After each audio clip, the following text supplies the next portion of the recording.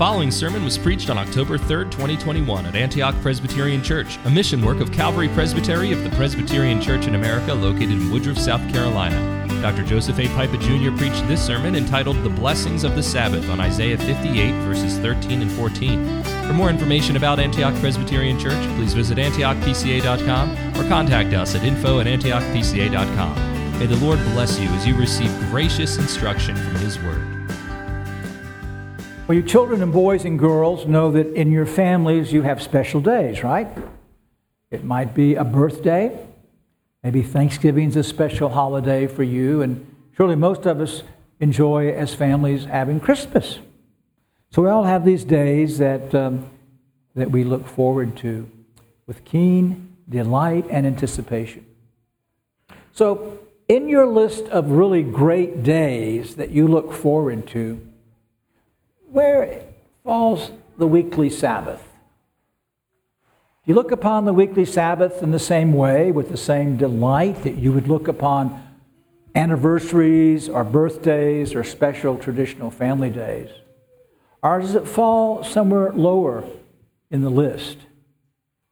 And if you don't delight in the Sabbath greatly, why is that?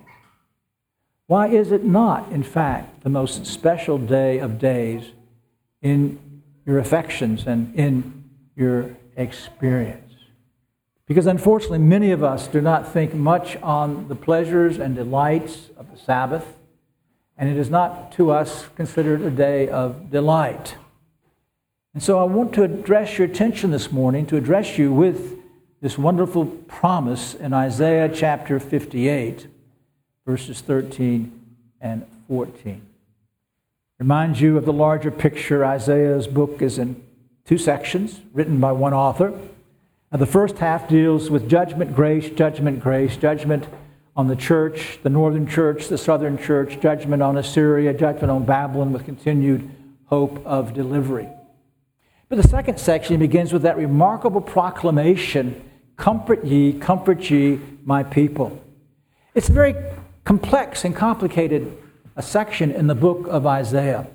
You have to read it recognizing that it is anticipating not only the conquest by Babylon, but the restore from the captivity of Babylon. That's why it begins the way it does. This announcement of comfort that their sins have been atoned for and God is bringing them back. But then to add to the complication is the fact that this restoration from captivity in Babylon has been appointed by God to be a picture of the salvation and redemption of the church in the new covenant. And woven through that then is this remarkable declaration about the servant of Jehovah, the Lord Jesus Christ. It comes to its climax in chapter 52, verse 13 through 53, verse 12. And from that point forward, most of what we have in Isaiah is all about us. It's all about the new covenant church. Yes, there'll be references to the sin of the people as God continues to call them to repentance before captivity. But chapter 54 talks about the church now bringing in the nations. Chapter 55, the great gospel call, come, you have no money, come buy and drink. Chapter 56 then relates the Sabbath to the new covenant church, because it talks in terms there of eunuchs participating in the life of the temple, which was forbidden in the old covenant. And after some more rebuke in chapter 57, we come to this chapter 58, where God is dealing both with them and us with respect to our religious formalism.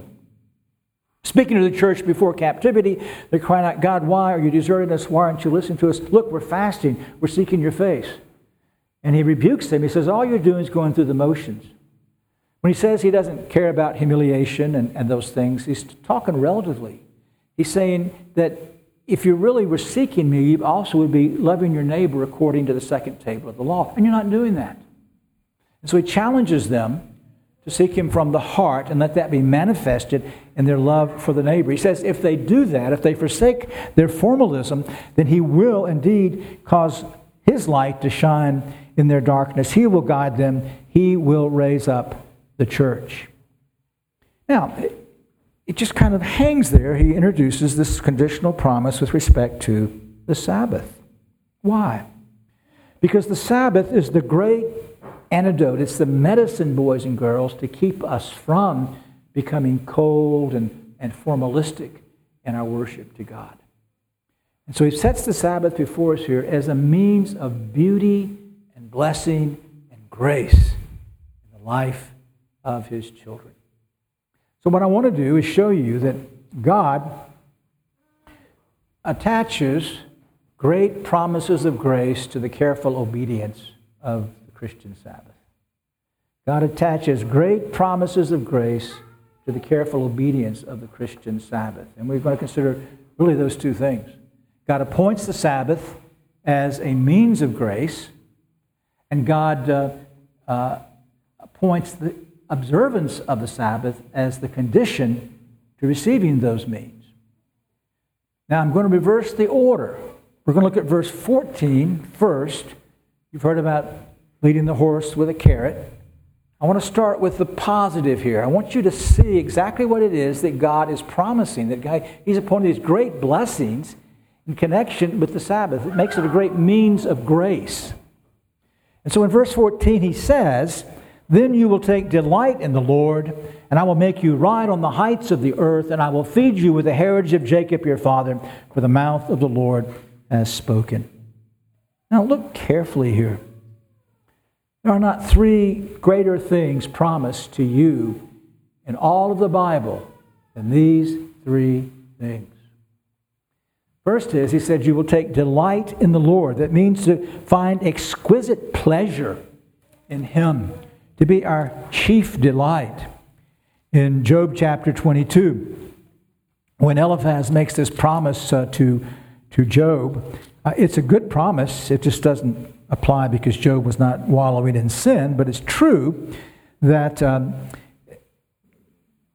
if you remove unrighteousness from your tent, place your gold in the dust and the gold of Ophir among the stones of the brooks, then the Almighty will be your gold, a choice silver to you, for then you will delight in the Almighty and lift your face up to God. And you see the comparison there. The delight in God exceeds that of all silver and gold and precious things. You boys and girls have things that you really care about. When my son was the age of some of you, you knew what was important to him because it was always under his pillow at night. That was his precious possession. That was the thing in which he took great delight.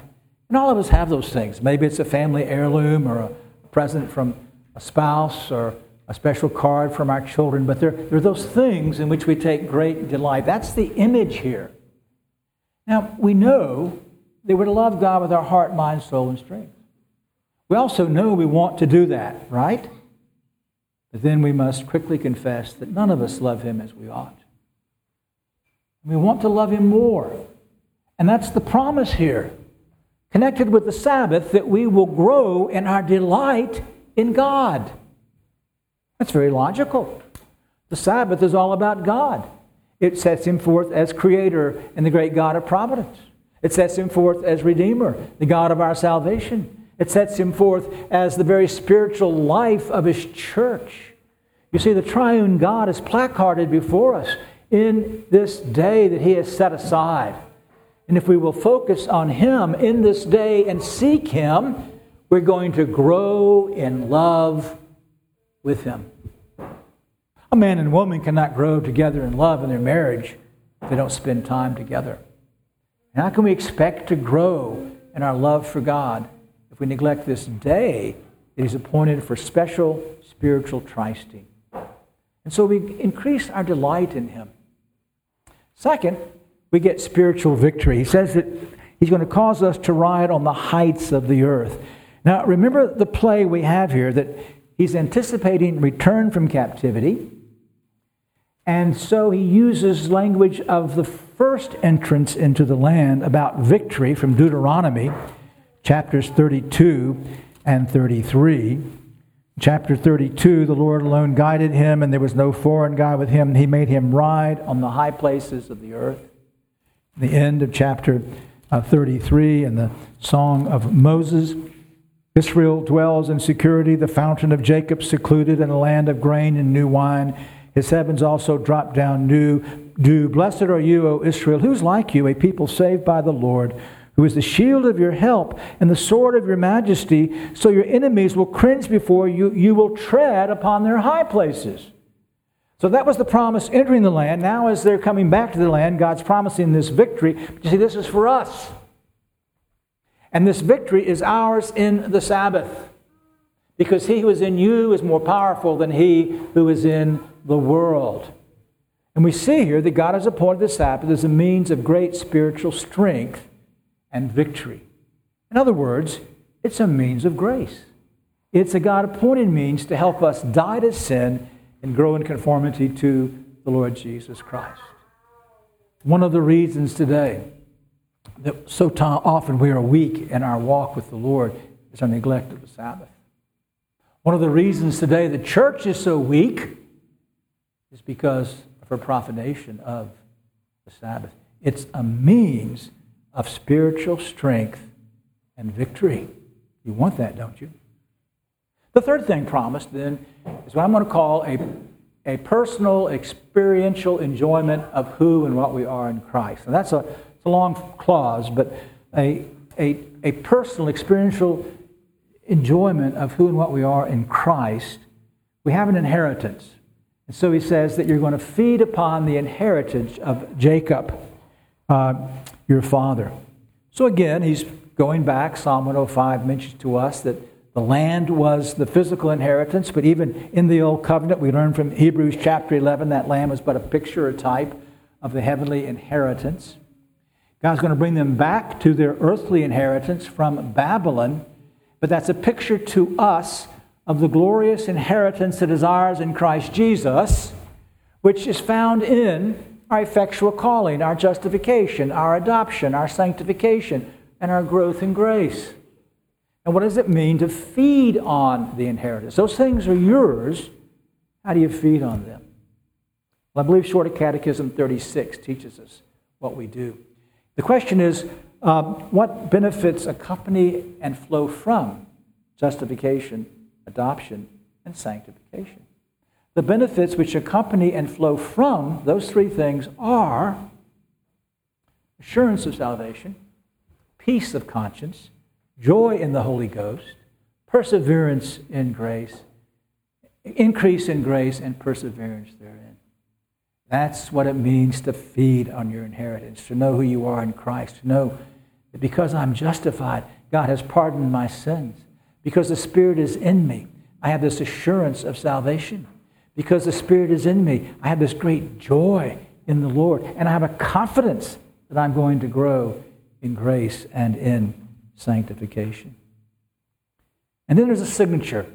After the three things promised, he says, "For the mouth of the Lord has spoken." In Isaiah, this phrase is used to establish the surety of what God promises. The first time it's used is in Isaiah chapter 1, when there's the promise of remission of sins, though your sins are as scarlet, they'll be as white as snow. And he says, "For the mouth of the Lord has spoken." God says, I stand behind this. I place my seal on these promises. Now today we're going to come to the Lord's table. And one of the things that God does for us at the Lord's table is he's saying the mouth of Jehovah has spoken. He seals to us his promises. He says, I stand behind everything that I have sworn to you in Christ Jesus. Now surely you would agree with me. There are not three greater things promised to us as Christians than increased love for God, spiritual strength and victory, and a real joy of who and what we are in Christ Jesus. So God has appointed great blessings. He's made the Sabbath a means of grace. Which leads us then to the second point, which is the 13th verse, and that is God has appointed the careful observance of the Sabbath as the means of those grace. Notice the construction of the two verses. Verse 13 begins if because, and verse 14, then you would take delight. Now again, you boys and girls know that your parents give you two types of promises. Some promises are unconditional, regardless. Even of how bad you are, Your parents say, I love you and I will never stop loving you, and I'm not going to forsake you. I'm not going to leave you. But other promises are conditional promises. So let's say your daddy says, I tell you what, tomorrow, that if you clean up your room the way your mother likes it, then I will take you out in the afternoon and buy you some ice cream. Now that's a good promise. So it's Saturday morning, you've done your other chores, and now you go into your bedroom and you start cleaning your room. But I know what happens when I try to clean my room. I find a book that I want to look at, or a video I want to see, or I start playing with this thing or that thing. I forget what I'm doing. But you don't forget the promise. So it gets close to 2 o'clock, and you go get Dad and says, Dad, it's almost 2 o'clock. Let's go get ice cream. Dad says, well, let's go look at your room. Uh-oh. He comes, and the room isn't clean. And he says, we're not going to get ice cream. And I can hear you, but Daddy, you promised. Right? That's what you're going to say. He says, no, I promised if you do something, I will do that. That's a conditional promise. Life's full of them. God has absolute promises to us. He says, I'll never leave you or forsake you. I am your God. You are my people. I pardon your sins. But the Bible also has conditional promises like this one, if-then promises. So if you really want these great blessings that God has attached to His Sabbath, then pay attention to the conditions. If because of the Sabbath you turn your foot from doing your own pleasure on my holy day, and call the Sabbath a delight, the holy day of the Lord honorable, and honor it, desisting from your own ways, from seeking your own pleasure, and speaking your own word, then you will take delight in the Lord. He first calls us to an observance of His day. He does so both negatively and positively. Negatively, He gives us this commandment that He says, if because of the Sabbath you turn your foot from doing your own pleasure on my holy day. Now, when it refers to the day as a holy day, I want you to recognize that He's speaking here in light of what we had for our meditation in Genesis chapter 2, verses 1 through 3. In the same way that this verse is repeated in the second commandment. Thus the heavens and the earth were completed in all their hosts. By the seventh day, God completed His work which He had done. He rested on the seventh day from all His work which He had done. Then God blessed the seventh day and sanctified it, because in it He rested from all His work which God had created and made. So here Moses tells us that on the seventh day of creation, God had finished all the work of creation, and He rested. Now the word rested is the same Hebrew word from which we get the word Sabbath. You could say that on the seventh day, God kept Sabbath. And in God's Sabbath keeping, He did a number of things, 3 in particular. In the first place, He declared His work was finished. It was absolutely complete. Nothing could be added to what God had done as Creator. Second, by His rest on the Sabbath, by His Sabbath keeping, He declared He took great pleasure in this day. In Exodus 31, when this is repeated, we see that verse 17, the Sabbath assigned between me and the sons of Israel, for in 6 days the Lord made heaven and earth. On the seventh day He ceased from work and was refreshed. Now, the word refreshed comes from the word soul. In other words, He took inward pleasure. He didn't need physical rest, we know that. So what was this refreshment that God was taking? It was all very good, He says. He stood back, so to speak, and He looked at this creation, and He said, oh, it's wonderful, and I delight in it. Much in the same way, you finish a project, you cooked a really nice cake, or you built something in the garage, or you did a really nice job on a school paper, and you just, man, yeah, it's good. It's good. That's what God's doing here. He's taking pleasure in His creation. And then the third thing He's doing is making a promise to us. And that's one of the reasons that this remains open-ended, doesn't end the way the other days do, because God is promising here the Sabbath is the promise that His image bearers may enter into His rest forever. And that was lost in Adam, but restored for us through the covenant of grace in the Lord Jesus Christ. Now, in God's keeping Sabbath, we really see what the Sabbath's all about. It is to, in the first, recognize that God's completed not just creation, but redemption. It's all finished. But secondly, it's all very good. Everything is complete and perfect. And we, through Christ, enter into our eternal rest. So then, as God keeps Sabbath, He does, and we often conflate the two, He does two things to the day, not one. Notice He blessed the day and He sanctified the day. Now you understand what it means if God blesses a person, but how does God bless a thing? Well, the answer to that is found in the structure of Genesis chapter 1. When God blessed anything in the creation, He was giving it purpose, but also building into it the ability to fulfill that purpose. So He blessed the fishes of the sea and told them to multiply and to spread. And one of the ways that we see that today is in what we call instinct. Why a baby bird will fly thousands of miles to a place it's never been before. Because God blessed His creation. He built in these things into them to fulfill the purpose that He gave them. So what He's saying here is that God gave this day a purpose. We've been talking about that purpose, haven't we, in Isaiah chapter 58.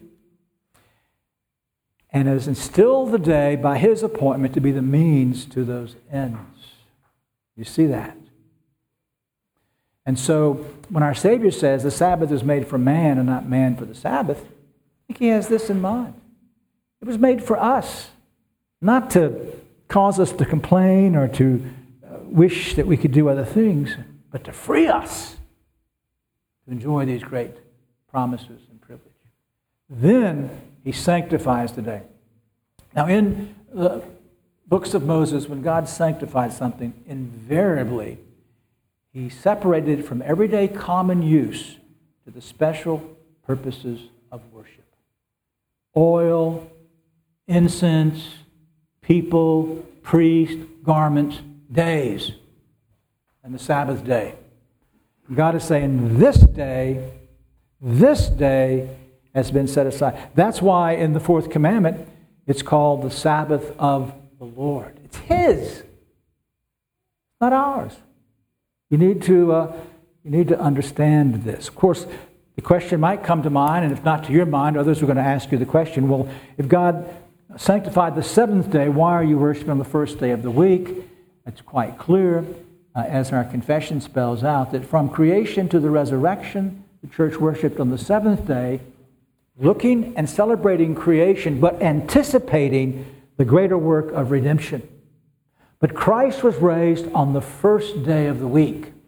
And the Bible clearly intimates that the Sabbath was changed then from the seventh day to the first day. And so everything that's said about the Sabbath, in terms of its moral principles, being a special day of the Lord, has been transferred by the appointment of Christ through the apostles to the first day of the week. It's God's special day. That's why He warns us. He says, don't profane the day. Turn your foot away from doing your pleasure on my holy day. You see, it's His. And if you profane it, you're stealing from Him.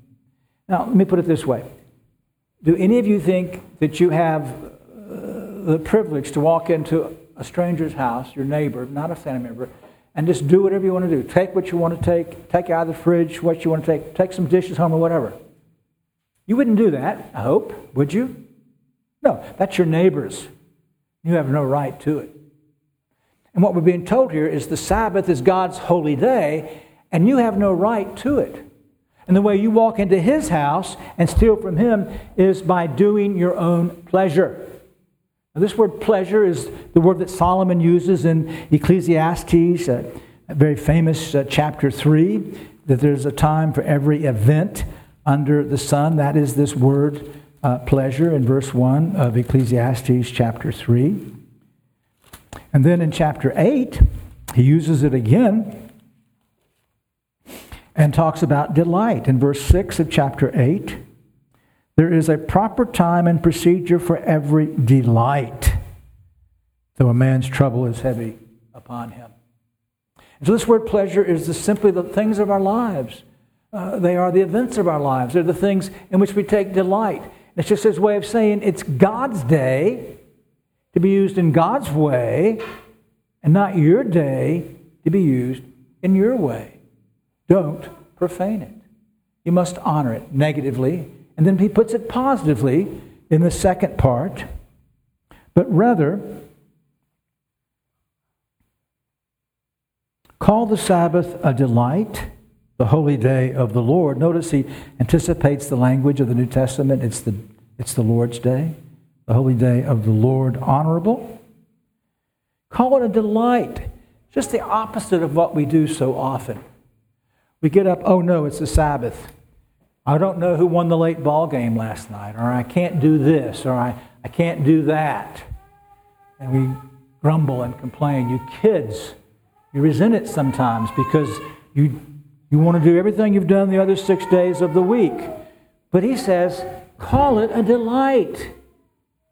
This is the same word that he uses in verse 14. Then you will delight in the Lord. You see, if you want to delight in the Lord, you delight in the Lord's day. You find it full of pleasure because it's full of Him. And you honor it.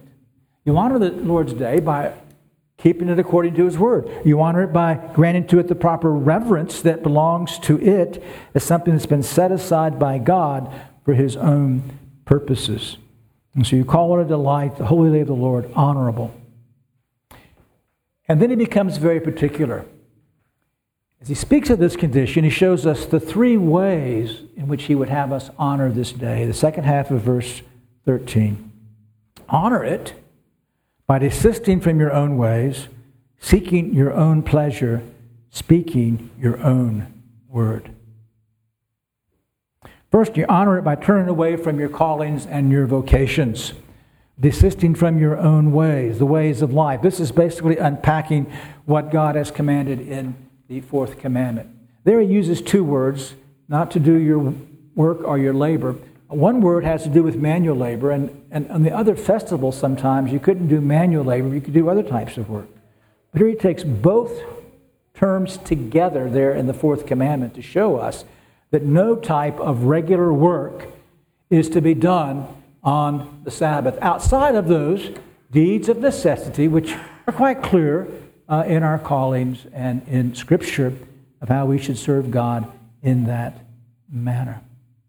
Not only are we not to work, we're not to cause others to work, as the fourth commandment is very clear, that we don't cause our servants and others, and our servants are those that serve us in the community. It's not a day for going out to a restaurant for recreational eating. It's not a day for sitting aside and getting to the shop to buy something you forgot, or maybe the crowds won't be as bad, or a day to catch up on some work. And even at home, it's a day that family needs to pick in to be sure that mom has less work to do on this day, and much is done the day before so that there is less work to be done on that day. It's not our day for work. Second, it's not a day for recreation. That's what he means when he says that it is not for seeking your own pleasure. This is that same word that we have above. Not the things in which you delight. And this has been understood throughout history as recreation. It's not a day for our pleasures and recreations. It does not belong to us. It belongs to God. It's very important that we help our children with this in a couple of ways. One is we need to create a day for them that is enjoyable. And so particularly when they're younger, that means we're going to have less pleasures in the Sabbath, so to speak, because we're going to have to devote ourselves to helping them keep the Sabbath.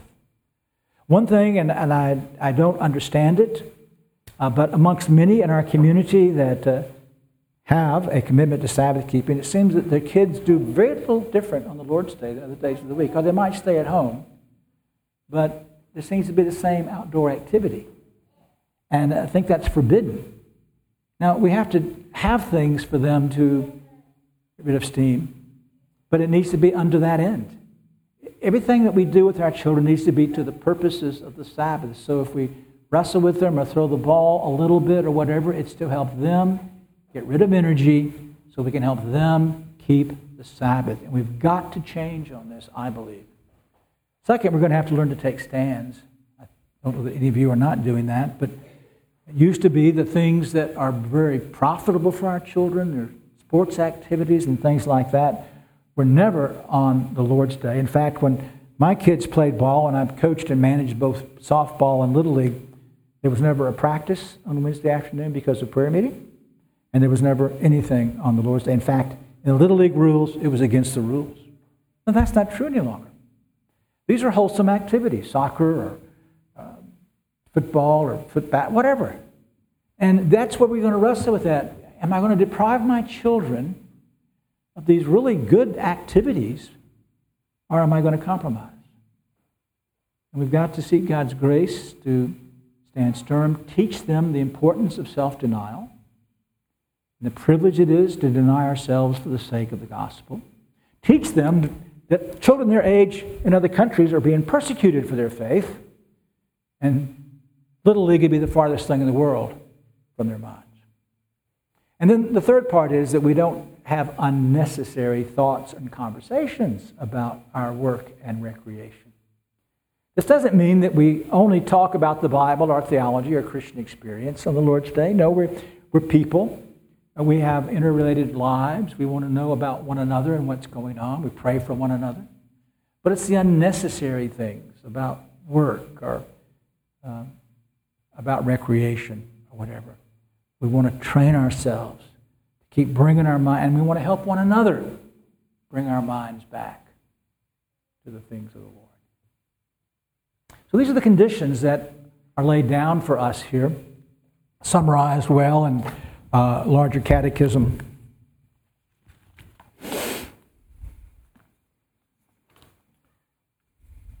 (119) What are the sins forbidden in the fourth commandment? The sins forbidden in the fourth commandment are all omission of the duties required, all careless and negligent and unprofitable performing of them, and being weary of them, all profaning the day by idleness and doing that which is in itself sinful, and by all needless works, words, and thoughts about our worldly employments and recreations. But why? Why does God do this? To free us for the pleasures of the day, as they're laid out then for us in chapter 21 of the Confession.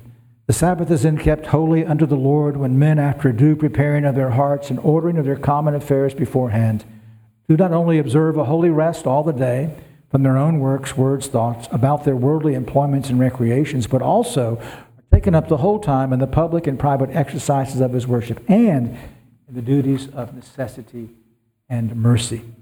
So, by the way, this doesn't say a nap is wrong. It just needs to be a nap that's unto the purpose of helping you to be refreshed, to serve the Lord, to come back to evening worship, not fall asleep. And so this is what God sets before us as the means of these great blessings, to delight in Him, to have spiritual strength and victory, and to enjoy who and what we are in Christ Jesus. Now, invariably, when we do this, the response in the first place is, but I can't do those things. I can't keep the Sabbath like that. Hence, I don't try. And my response is, oh, that is very interesting. Well, which of the commandments do you keep in the way they're spelled out in Scripture? No. I don't keep any of the commandments. The Word of God searches us. It searches our thoughts, our words, our motives, not just our actions. But that's the purpose of the law, right? What does it do? It drives us back into the arms of Christ. And so the very fact that we wrestle with the Sabbath, yes, we're to mourn that, but then we're to flee to Christ.